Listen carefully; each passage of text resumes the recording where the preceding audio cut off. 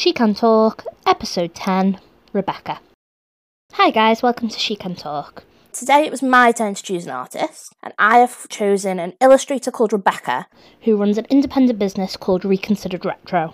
She's based in Manchester, and she studied costume design at Edinburgh College of Art. Her work is based around retro pop culture, and it's really nostalgic and fun. She says that she thinks sometimes the world is tough, especially for us adults, and she finds that being reminded of childhood brings people joy. It's almost like a distraction from real life for a little while. I think that's a really lovely idea, and I think she's definitely right. We do need a break sometimes. So yeah, she's based in Manchester, and I found her work through Instagram.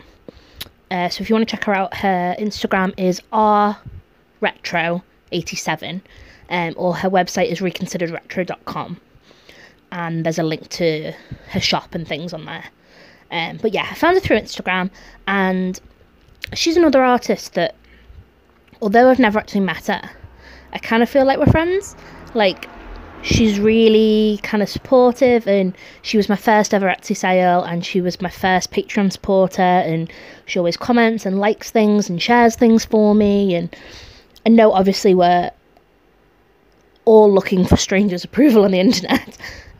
Otherwise social media wouldn't exist, but there's something really nice about having someone who's just kind of, I don't know, she's just kind of got my back on everything. It's really lovely. Nice. Yeah, that's nice. So for those of you that haven't seen her work, she does really, really nice line drawings and uses them to create cards and prints and notebooks and loads of other stuff. To create her work, she uses a mechanical pencil to sketch out the design, and then pro markers to add a watercolour, and then a fine liner to outline the design. She says that she finds if she adds the colour last, she gets too nervous and kind of panics about ruining the drawing, so she adds the colour first, and it becomes a much freer process, which is quite a nice way of working. When she was doing her foundation course, she was drawing in a way that was what she assumed an artist should draw like. Lots of kind of sketchy pencil lines. And her tutor said to her, why use 10 lines when you can use one? And she really took that on board. She said she spent an entire day at the Museum of Science and Industry drawing everything that she could see, but only using single pen lines. And that kind of stuck with her. And she said, although those first drawings were a mess, her advice would be, if you find something that suits you, you've got to stick with it. And her drawing's so beautiful now that it was definitely worth sticking with. When I looked at her work, I was really drawn to the beautiful sharp lines of her drawings. And then I read that her tutor had told her to limit the lines that she did. And I was just so jealous because I fiddle away with drawings and have done all my life. And she's using just 1 or 2 lines. Yeah, I know. Same here. When I was taught in school, you had to find the shape. So you drew over and over and over and over and over until you got it right. Yeah. Well, I was taught that in my GCSEs and A-levels. And then when I went to uni, my tutors were all like, stop doing that right now. Stop it. Find 1 line and that is it. And they were like, even if your line is wrong, it's better to have 1 line than I can't do that. Maybe it's to do with being an illustrator then, because as an artist. Yeah, maybe it is. I just don't think you can do that. I just love the way she'll just use a couple of lines and all of a sudden you've got the feeling of it is amazing. I think the only way I could do that would be to draw very lightly and then go over in pen. Cheat. Yeah.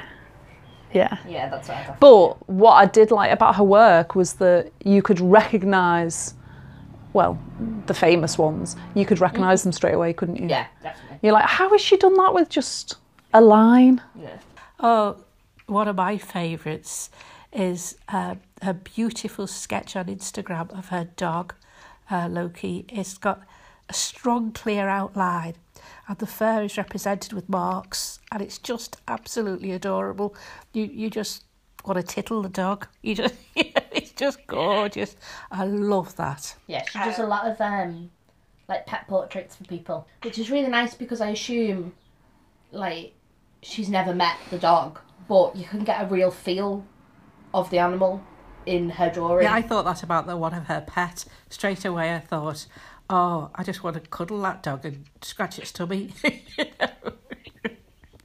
I like her retro work too. She's got in her description of her drawing of Imhotep as terrifying and sexy. and she's got it in one. She really has, because you could feel the powerfulness of his body, how powerful it is, which is quite sexy. But those eyes, they're really cruel. Mum. And it gives you the shivers. I'm blushing. It's true. If you look at that drawing of him, you can tell. She's captured it. Yes, and obviously because I've watched the movie, he was very sexy looking and powerful. And she's really captured him well. Just with those few lines, you can see the power in his body. But she's got his eyes. Those eyes are so cruel. And she's caught that as well. So that whole image gives you the shivers. Yeah. Even though you're kind of drawn to him because of his sexiness. You're also terrified by him. Stop saying sexy. She also enjoys painting, but she says she finds it hard to find the time to kind of get all the paints out, all the canvases out, so she doesn't paint very often. But most of all, she loves drawing technical and detailed drawings using a pen, which you can see that's what she enjoys doing. She says that she bought an iPad specifically to draw with, but can't make herself like it. And she finds it much harder and less enjoyable. So that's been demoted to Netflix and Zoom. But yeah, Rebecca says she often struggles with motivation, and sometimes she can have like a week where she creates loads of new designs, but then months without drawing anything. And she once didn't draw for like over 2 years. Which I can relate to quite a lot, especially at the moment. I'm finding it very hard to be motivated. Yeah, definitely. Are you still doing work? I'm kind of doing things that I wouldn't normally do. That's exactly the same for me. I've found that instead of actually doing my work, I'm doing things like videos of my work or video workshops. I've been doing quite a lot of knitting. Have you been doing work, Mum? I wrote a story. And I've written a couple of poems. Oh, so very different then? Yeah. Yeah, it's weird, isn't it? I did a challenge of florists the other day, and they were doing structured bouquets. I didn't have any flowers, so I used paper from an old book, and I did a bouquet for them. Oh, which they very seemed nice. to like. But, that's the closest thing you can say to Yeah. actual work. Yeah. I've been doing a lot of planting. Yes. You've been busy, haven't you? Yes. Yeah. I think I'm trying to kind of... I'm procrastinating quite a lot, but I'm still trying to be productive in other ways. Yeah. I'm still trying to create things, but not the things I probably should be doing. Yeah. Being a freelancer, it's so hard to find motivation sometimes. You've really got to push yourself to work. Well, I do anyway. I've got to psych myself up to get anything done. But when I was doing my degree, I did a couple of art fairs, and I had a very small Etsy shop with just a couple of badges and things in. And then when I finished my degree, I got a little bar job, and I kind of just stopped illustrating. I stopped making, stopped doing anything creative. And I think it probably partly was because I got my first job, but I think it was also I was in a bit of a rut. I was in a bit of a finish my degree, what the hell am I going to do now kind of phase. And I didn't start doing it again until about 4 years later, so I completely get what she means. And even now, some days I feel like I'll never have a good idea ever again, and then some days I'm full of them. But yeah, Rebecca said she finds that small daily projects are good for her as a way to get out of that kind of rut. Oh, okay. Which, again, I can relate to. She did a 100-day project last year drawing her dogs, and another one this year drawing 90s film characters, which she's doing at the moment. You can find that on her Instagram. Yeah. And she says that she finds it much easier to get back into creating designs when she's been drawing every day. And she said when in doubt, she likes to sit in the sunshine to draw. And she grew up in a really hot country, so the winter months must be especially difficult for her. Which actually, we've spent quite a lot of time in the garden arting when the weather's been nice, haven't we, Mum? Mm-hmm. So Rebecca has got lots and lots of projects in the pipeline. And by pipeline, I mean various notebooks scattered around her house. But yeah, she's working on some commissions. She's doing the 100-day project. She's also got new designs and new products that she's working on, and an 80s zine as well. So lots more exciting things to come. And you can find her work for sale if you search Reconsidered Retro on Etsy. She's also stocked in a few shops as well.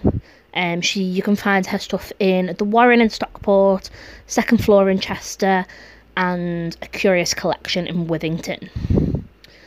So yeah, I think that's probably everything for Rebecca. But please, please, please do go and check her out, because she's one of my absolute favourite illustrators, and she is a fabulous human being as well. I enjoyed her work so much, I'm now following her on Instagram. Are you following me on Instagram, Mum? Oh, I don't know. Cheers. So next time, Mum, it's your turn to choose an artist. Did you say you'll be doing Kirsty Whitlock? Is that right? Mm-hmm. Fab. Okay, tune in next time to hear us discuss the work of textile artist Kirsty Whitlock. Thank you for listening. Bye.